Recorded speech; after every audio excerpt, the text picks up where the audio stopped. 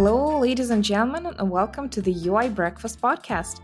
I'm your host, Jane Portman, and today our awesome guest is Pek Pongpat, the founder of Impeccable, an award-winning agency, and we're going to talk about design systems for SaaS.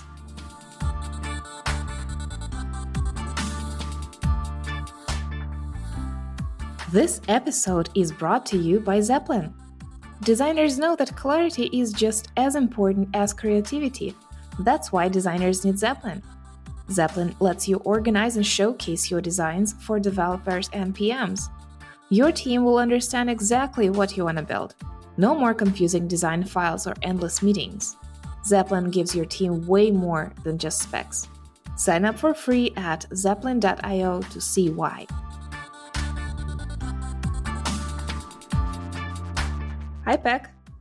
Hi, Jane. Well, thank you for having me. I've been listening to your podcast for many years, and congrats on it looks like it's close to 10 years since you've had this podcast. So it's been an amazing journey. Seven. Wow. Thanks. Still, 200 plus episodes. That's very impressive. So. Oh, just a little bit of boasting. We just hit 2 million downloads last month. Wow. That's congratulations. Thanks. Let's switch the tables. And before we dive into design systems, tell us more about yourself and the story behind Impeccable and how you grew to serving clients like, I don't know, Nike and everybody else of that scale. That was on your website. So how did that come together? Sure. Well, my background is in engineering. My degree is in computer engineering, computer science. And I started out as in the first probably 7 years of my career as a software developer, mostly pure software developer. But this was, I graduated at the height of the first .com boom. And as it happens, when you're at a small team, you have to wear many hats. And I had some Photoshop skills that I picked up during college.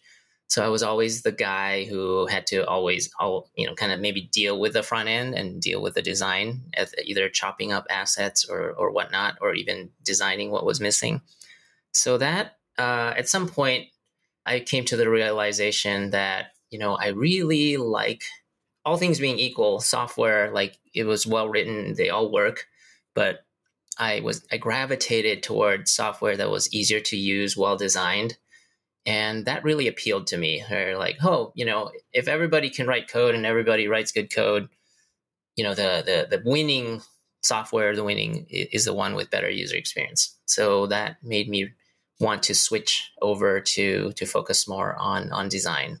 And at the time, I became a self-taught designer, just learning on the job, learning through trial and error, learning through the work that was given to me.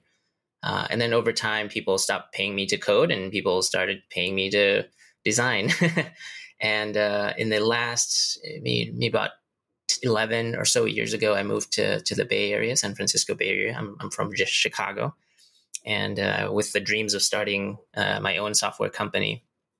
But that didn't quite materialize. And I ended up starting a design agency. Well, I started needing money and started freelancing, and then that became that kind of organically grew into the agency. And then fast forward 10 years later, here we are. That was a roundabout, long-winded way story. So you have a team of 40 people or something like that. That's correct. What's the ratio of different types of talents there? Yeah. That's out of pure curiosity, what you do most, design or development? Yeah, we are very heavy into the design. So I would say 2/3 of our team is design.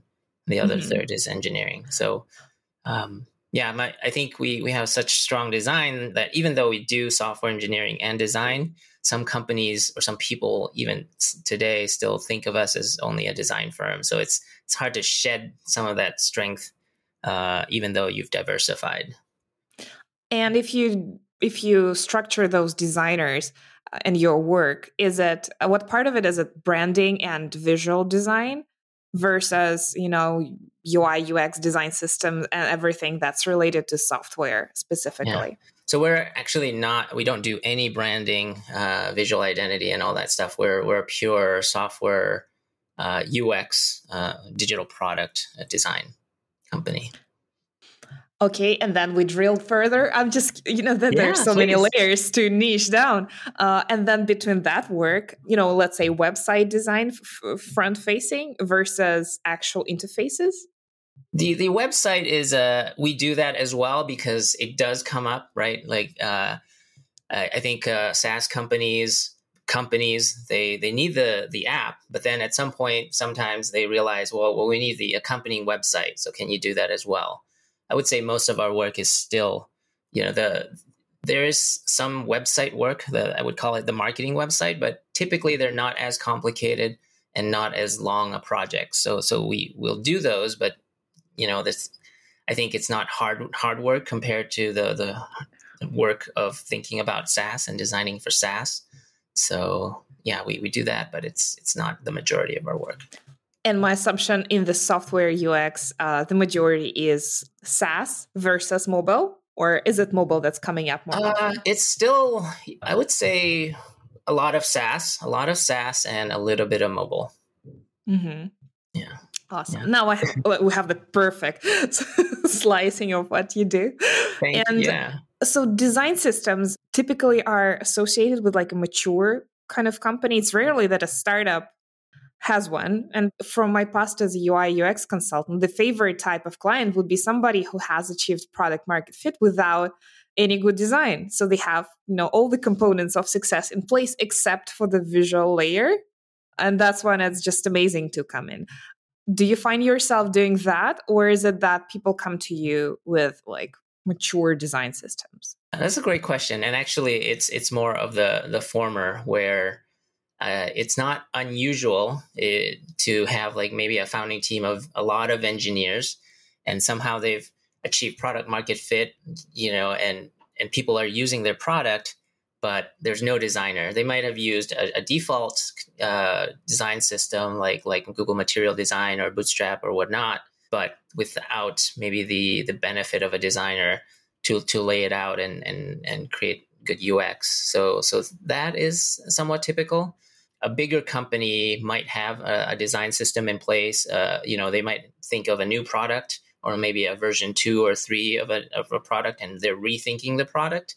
And that they might come with some design system, some baggage, but oftentimes they're also thinking of overhauling it as well. So they're thinking they might give us some guidelines of, don't be held back by the old design system, or imagine if you had to start over. So you do have opportunities even for a mature product or a mature SaaS. Walk us through your typical project structure. So when a B2B SaaS with a nice budget comes to you for a project, what does your process look like? Sure. Well, on the sales side, we try to qualify the client. So things you should know as an agency, right? The worst thing is to just talk a lot and spend a lot of weeks and months. And then when it finally comes to it, they might not have the budget. They might not have the authority to make the decision. So those things, but they might not have the exact need. So one of the things to try to do is qualify as soon as possible. Qualifying means, do they have the budget? Do they have the authority to make the decision? Or is this someone kind of lower on the totem pole just looking around? Is their pain point match what you have to offer? And then timeline, right? Is it a timeline that's reasonable, that fits your schedule? So we might be completely booked till, for example, January, but if they need it now, maybe we're not a right fit. Or if the budget is not aligned, if let's say it's a bootstrap SaaS or they raise a tiny seed round, Impeccable might not be a fit for them because we've kind of outpriced ourselves for better or for worse for those type of clients. But if you're like a Series A, Series B, or just a SaaS enterprise that's already kind of past that stage, we might be for you, for example.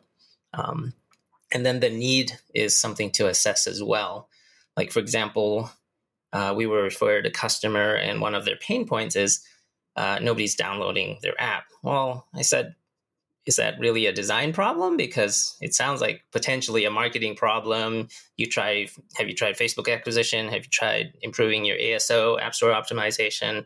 So determining the need to fit the pain point is also important. So that's the first step is qualifying. Second, to me is understanding their goals and what outcomes they're looking to achieve. So a goal, obviously maybe when they're coming us to design because they feel like, that like your prototypical customer, right? Like all in very heavy engineering SaaS, product market fit, but no design. Okay, now they realize and can afford design. Okay, now they like to improve their UX. Great. Another could be this comes up every so often. They actually don't need UX. They're prepping themselves for either an acquisition or an IPO or whatever, and they just need it to look better. They don't actually want to solve any UX problem. They just like, okay, we're just trying to make, people are looking at our product. We're just trying to sell this, and it just needs to look better. I was like, okay, so your problem is really visual design, for example.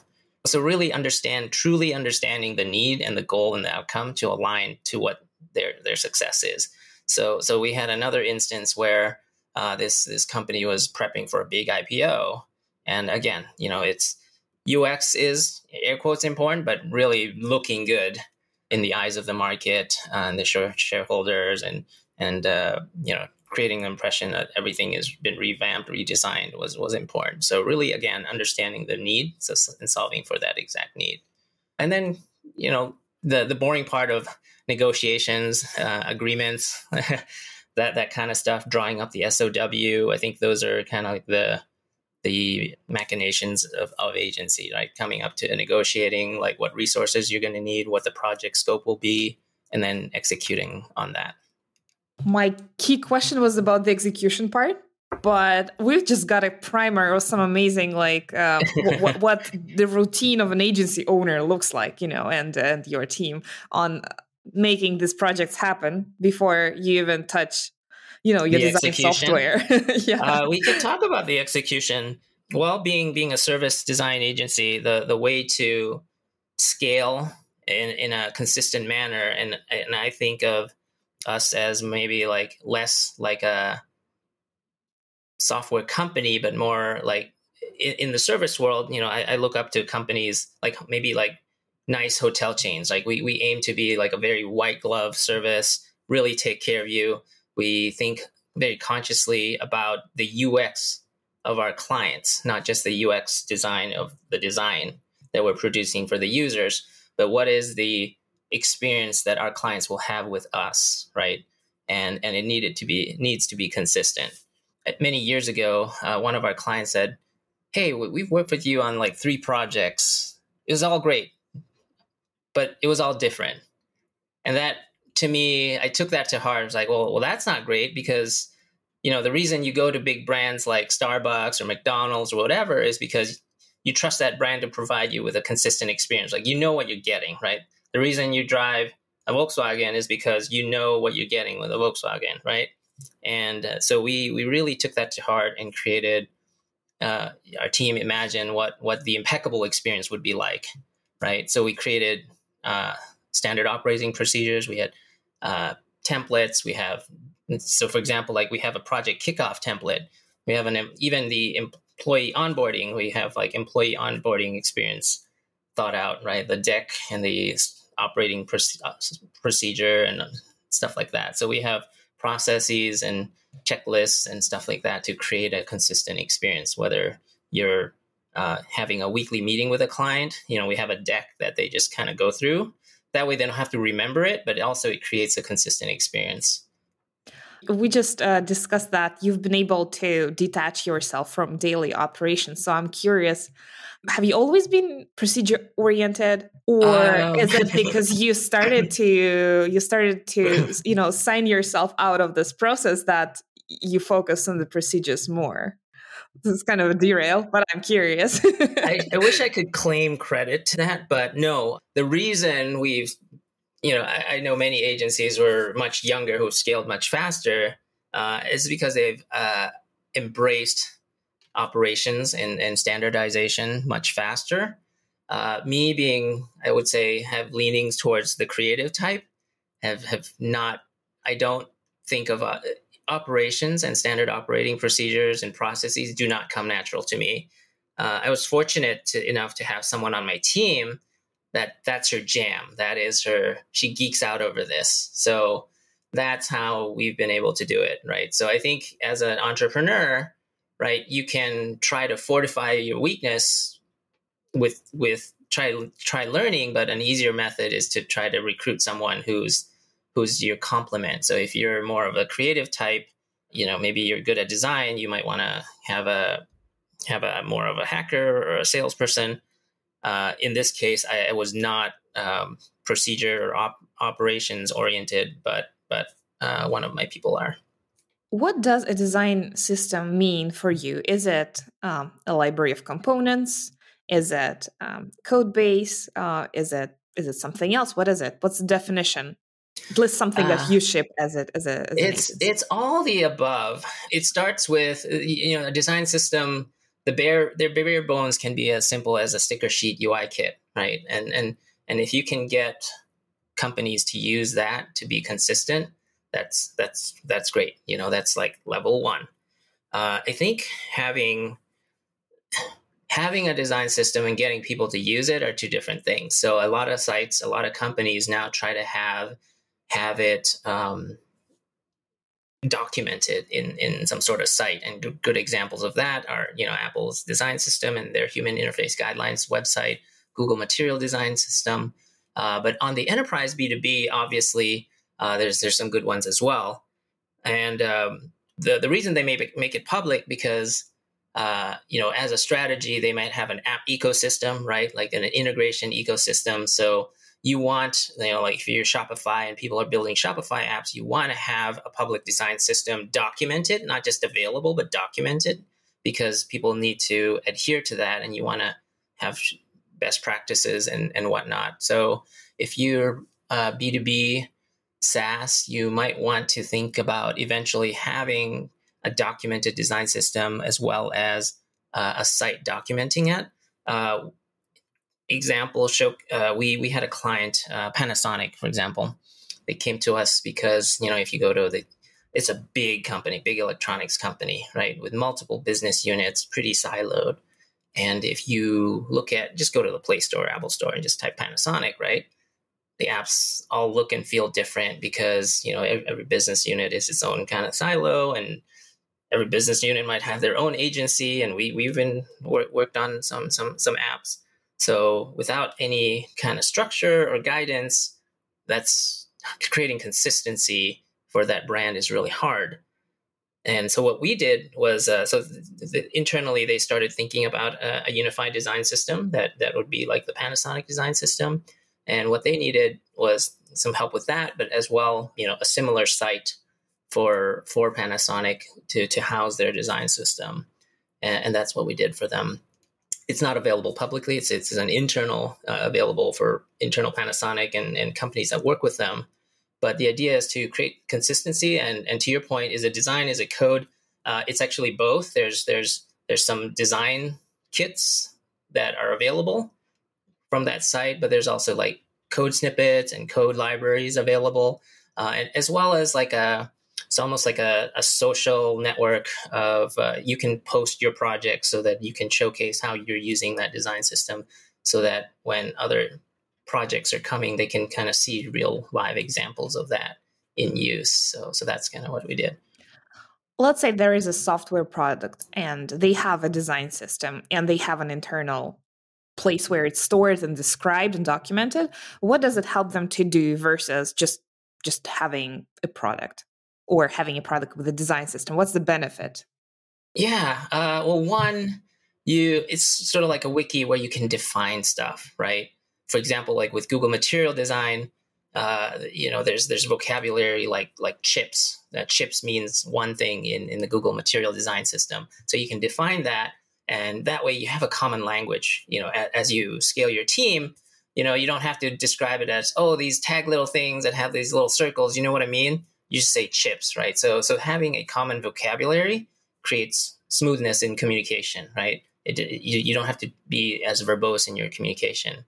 We're speaking the same language here. If we didn't have quite the same vocabulary, we'd have to talk around those ideas versus just clearly like, I mean a modal, I mean chips, I mean a drop down, I mean a date range picker. Like that's a consistent vocabulary. So having that documented and knowing exactly what those things mean in terms of like the actual component is obviously a communication tool.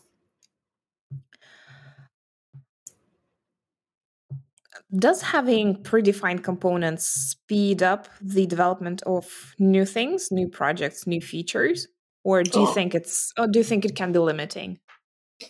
Well, it can be a little bit of both. It can definitely speed up. There's no shortage of research that design systems do and can speed up development and design, but also reduce the cost of design. So it's the difference between, like, the analogy I use is, it's the difference between building a house from scratch, and going to a hardware store and buying your doors, buying your windows. You don't need to recreate all of those components. As well, when you have the same components in engineering, they don't have to reinvent that, and makes coding even faster as well.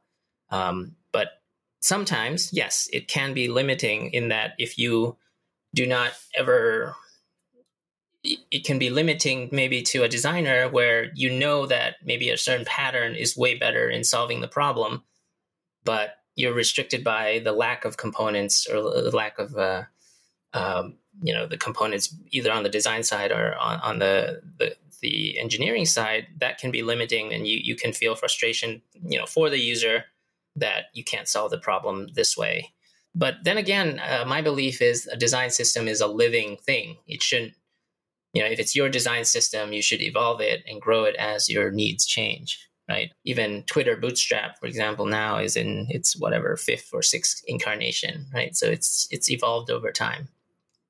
As a UX designer in the past, I would be given a new project, and it would consist of the same old stuff, and I've just very often felt like I'm just doing the same old drill. And especially that when you're an experienced designer, you just know what the best decisions are in many places, and each new project, it does have a new visual flair, but it's all the same at heart. So does your agency have sort of a framework that you modify in order to build design systems, or is it always new and exciting?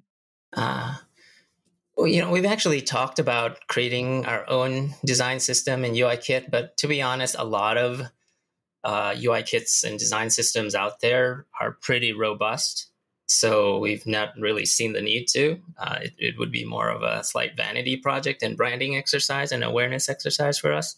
But honestly, for example, a lot of companies, for example, come to us and maybe by default, they've just used the Google Material Design System. I would say maybe a good chunk of our clients have already, their SaaS was approached using that. So it's natural for us to rather than forcing them to change and create more work, we're a very pragmatic agency. So we're not going to change something just for the sake of changing something, especially if it's going to add time and cost, which are things that obviously startups, don't have a lot of time for, and then they want to move fast. So typically we'll look at what their existing design system, whether it's Tailwind, Apple, or Google Material Design or whatnot, we'll work with that and either evolve that, customize a little bit of that, or tweak that. If designers who are listening to us would be building a design system for their client, do they need to go out, see what others do, and just build their own version of it, or is there another path? How do you can get inspired? How do you decide what components do you need?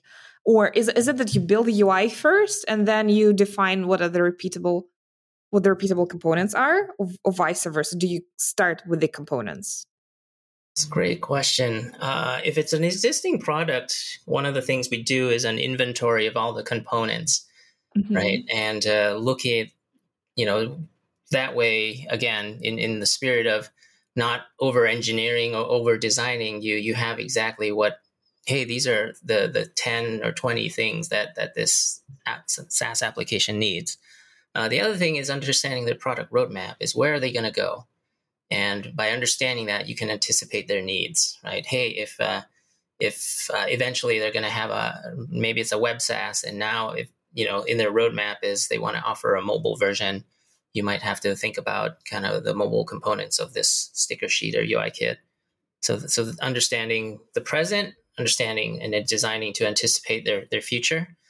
Sometimes we say that we do such a good job, we work ourselves out of a job. We've had startups that are well funded, but we've created such a good design system for them that one, they're able to have a mid or junior designer just use that system and just assemble versus create, and then they don't need us.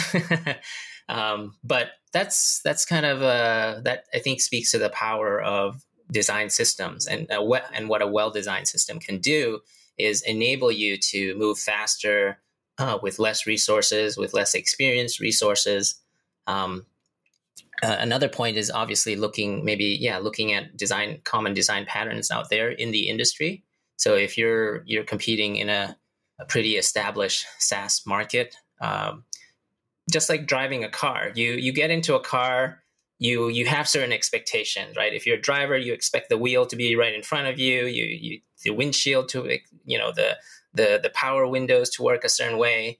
So there's established patterns that persona, those users, are expecting. So yes, you can change some of it, you can innovate, but if everything's brand new, you're also unnecessarily adding friction. Definitely, going back to cars, I've always been for many years amazed that there are so many car producers out there, but still the paradigm is the same. Like you expect the same buttons for like cleaning your windshield and putting on the triangle lights. The button will look the same regardless of the producer, the country, whatever. Not it's pretty fascinating. Right. Ideally, you should be so aware of, if you are so in tune with your car, you should be able to not have to use your eyes to just kind of feel your way around and get to an access. That way you can not divert your gaze from the driving experience, which is, you have to be safe. And that's the point. So in that similar vein, a product in an established market that people understand really well should feel that intuitive, right? That's especially fascinating in the situations when you're like renting a car, getting it at the airport, you sit down and you drive. Like that's what UX should be for any new product. And like cars don't have onboarding, right? You just use it. What if software was like that? Wouldn't be amazing? Yeah. And it's surprising sometimes of some cars. Yeah, when you get a rental and it's like, oh, where's this and where's that? Can be a frustrating experience. And similarly, that can be a frustrating experience when using SaaS. What are the mistakes you see either your clients making before you come on board, or your team or your clients after they get your deliverables? Mistakes. Well, one, it's not so much of a mistake, but maybe lack of thought in the design. When you're of the engineering mindset, you think about features, right? Like you're a builder and you built the feature. And one mistake is just to, think of the feature in terms of convenience for the engineer, right? Where do I add it?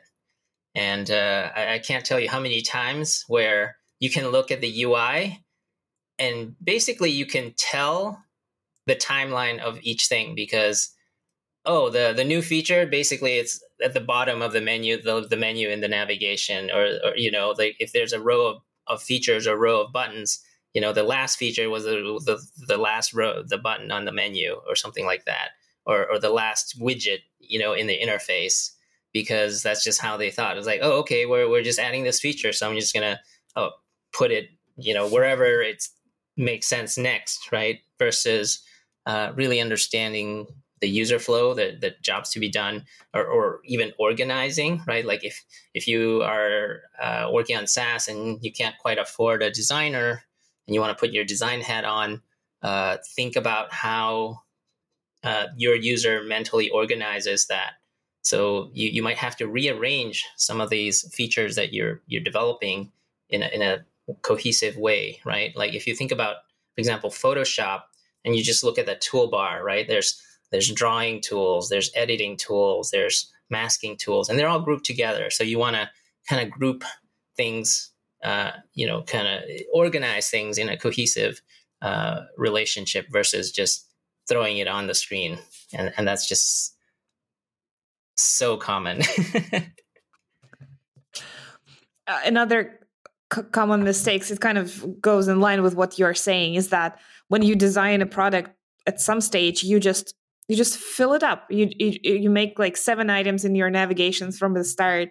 You cram all the corners from the start, and then when the product grows, there is just no place to expand it because it's already crowded from day one. It's a pretty sad situation for a product owner. Yeah, I think Jason Fried said it well. Is your job is not to cram. Your product is more like a museum, and you're there to curate. You're not the warehouse where you're collecting all the art and just shoving it in. You're actually trying to create an experience, right? And flow. If you go to an art gallery, hopefully your decisions in curating have a flow, and similarly, your product should have that flow where you've curated all the features. And yeah, there may be some features that you don't have right away.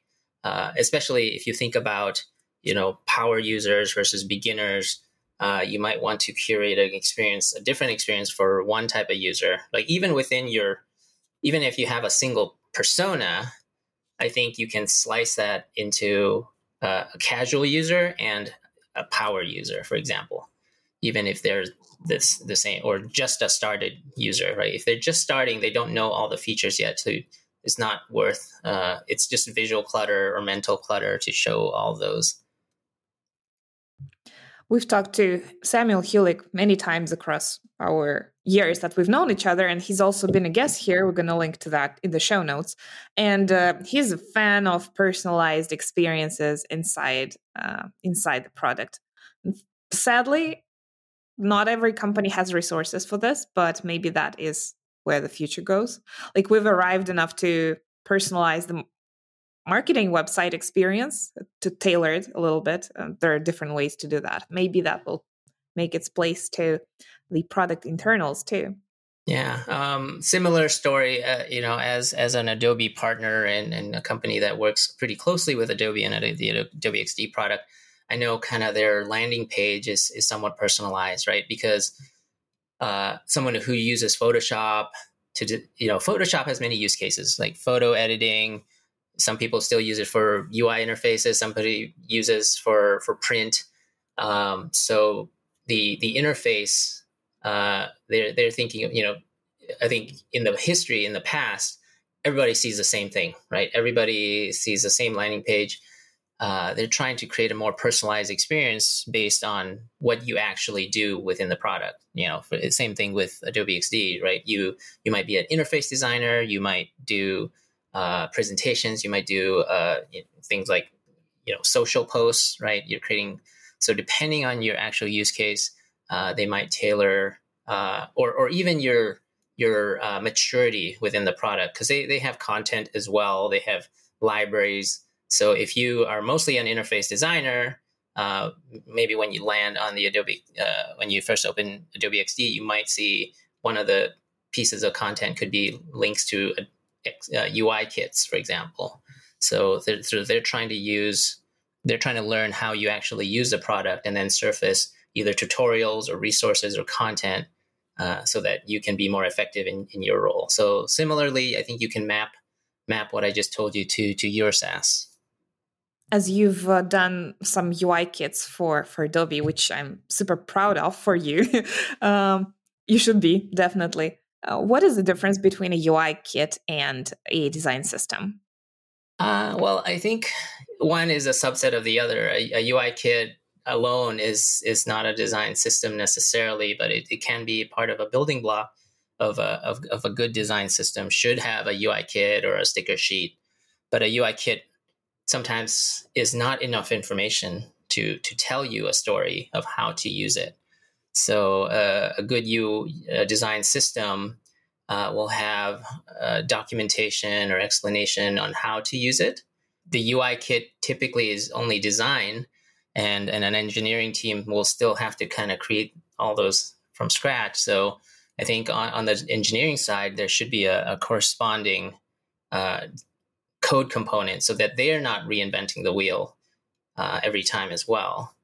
There may be for example, sometimes when we design UI kits, we also show we have screens designed. We will design a few screens. We don't just design the UI kit. We'll design some screens like this is how you would use the system. And we go through that and we document some of that. So there's some documentation. And then, this is not a one and done stuff. So you should have a custodian, right? So when new components are introduced, maybe they get reabsorbed into the design system and they don't just live in that one single page that you designed, because then you kind of have a divergence. So having a custodian who'll curate new components, new elements. And then, I talked to somebody at, he's in the design systems group at Workday, and they have like over 100 apps. There's business apps. So there's not just a single piece of software, but they have almost like they have a show and tell. They always kind of announce new components to make sure people use it. They have, they're always doing research in terms of what are people innovating on, what are people changing, and then if that seems to apply to everything, they'll reintroduce it to the design system, and then also tell the team about it, as well as policing the use or lack of use of a design system. So when you're talking about a big mature enterprise, sometimes designers just they're doing what they're used to doing, and if they're not aware that there's a design component of this, they might not be using it. So it's like, oh, okay, there's a design system police to kind of make sure that, hey, this looks like out of bounds. We actually have a component for this. So having a design system group that reviews designs on a regular basis is kind of part of that maturity. Design system police, you couldn't say it better. You were using the word sticker sheet a lot, and to be honest, I'm not familiar with the term, so might be that some of the listeners are not either. Yeah. Could you elaborate? UI kits and sticker sheets sometimes are used interchangeably when there's really nothing, there's no explanation. It's just literally a flat sheet of components that you're basically, think of it as you copy a sticker and you stick a sticker on an interface, right? That's like the bare bones of a design system is just giving you the components without any explanation or guidelines or guide rails on how to use it. So that's like the bare minimum sometimes of just having a design system. That's certainly one of the first stages. And a lot of UI kits I would categorize as just purely sticker sheets. But a good design system, like I said, I think some design systems that you download will have examples of pages built on that design system. And I think that's a good design system because it shows you how, versus just giving you the components, it's showing you pages built on those components. My UX nightmare is getting a WordPress theme, and it has an amazing sample site, and then you get it and install it, and then you have like a very blank or a very ugly homepage that you have no clue how to turn into what you've seen as a sample site. And it's seriously hard to figure out, even for a design professional. I've had those similar experiences. Yes. So a good product helps you. It comes with a manual, right? Like imagine a Lego set without the manual. That would be horrible. Especially that relates to knowledge-based products, just from my experience a lot, because they would have examples with custom icons and other stuff. And when you just install the knowledge-based system, you're just left with something very different. Yeah. Well, talk to me about the design system of UserList. So UserList is an established SaaS. It's 3 years old now. yeah, maybe what are some of the insights that you have and that your We audience can don't relate have to? a good design system because it's me doing the design. Benedict is also pretty design savvy. I mean, he makes great decisions when left on his own. So it's very often he would mock up a feature based on his technical understanding, and I would go in tweak stuff instead of. So basically, my insight from running SAS for 4 years is that the amount of design labor is minuscule. I had kind of guessed about that as a consultant because I would, do everything for SAS in like 3 weeks and just go away. And they would have work for a year. And it's the same way in our own product a lot. So when we build like a radically new set of features or like a new part of the app, then I would actually come in, open my Figma file, which has symbols and other things. It helps me, but we don't have a documented one. One nifty thing that we have is I don't know the developer terms, but it's called Storybook, which is Mm, like it's a collection of everything that we have in the UI, including all the states and different button sizes and everything, just laid out together. It's like a sticker sheet, but already on a live product that can show you right, like with code.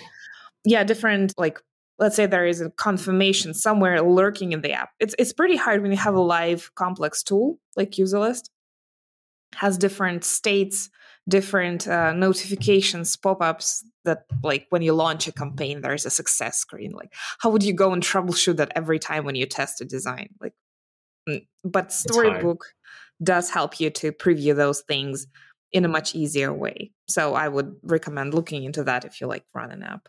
Yeah. Yeah, Plus I'm one glad to you asked. Storybook. Yeah. Well, I think that hits a point too, right? Like when you are very early in your SaaS journey, maybe a design system is overkill, right?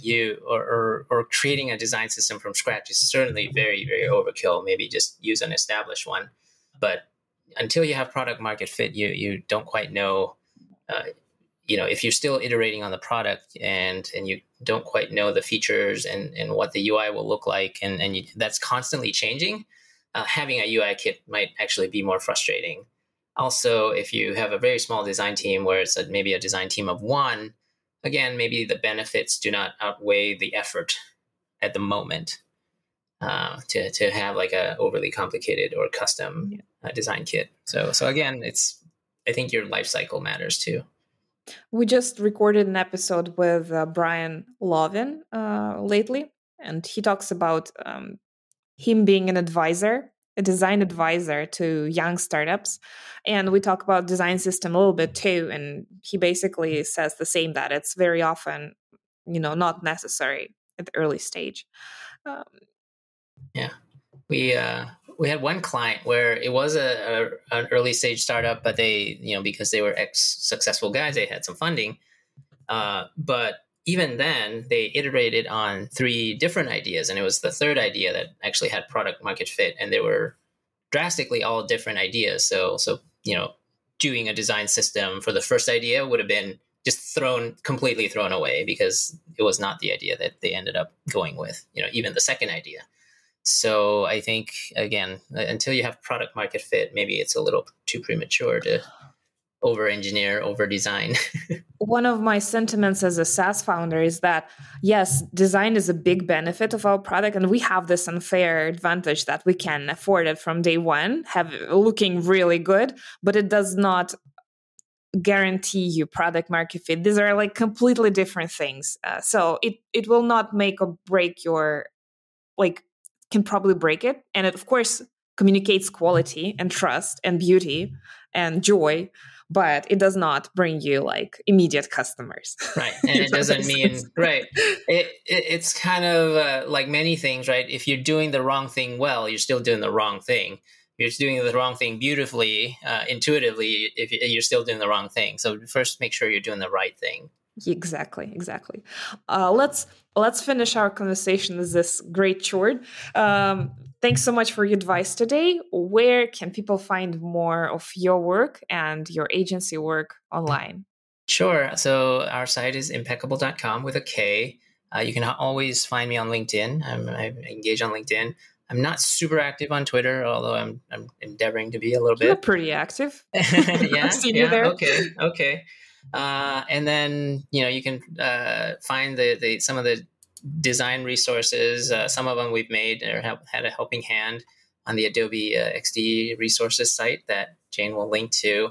And we also, if you want to learn more about UX, aside from Jane's awesome podcast, I recently started one as well. It's called What is UX? And we have a very our focus is we try to interview companies like for example, we were fortunate to interview YouTube's first designer or Yelp's first designer, but also like head of growth design at Netflix. So different design roles, and as you get into a bigger company, there's lots of specializations and different industries. So that's kind of what we try to cover, as well as we also want to cover diverse backgrounds. So not just U.S. funded startups or whatnot, but women, minorities, and then also companies all around the world. So one really interesting interview we covered was Arduino, which is actually headquartered in Italy. And that was a really cool interview as well. We're going to link to that in the show notes too. Right. So tune in to What is UX. Was it some SEO person who invented this? No. Well, it's my lame attempt at trying to do SEO. Because that definitely that's definitely what people recommend. Well, I thought an interesting thing too would be to try to ask everybody what every designer in your mind what is good UX, what is UX, and how do you explain it? And hopefully over time, if I ask all these amazing designers, I'll have a corpus of UX as defined by some of these top designers in the world. And maybe one day, the Google gods will bless me with some SEO juice. Yeah, absolutely. Well, thanks so much, Pek, once again for being our guest, and have an amazing rest of your week. Thank you, Jane. And thank you for having me on the show. It's been a real pleasure.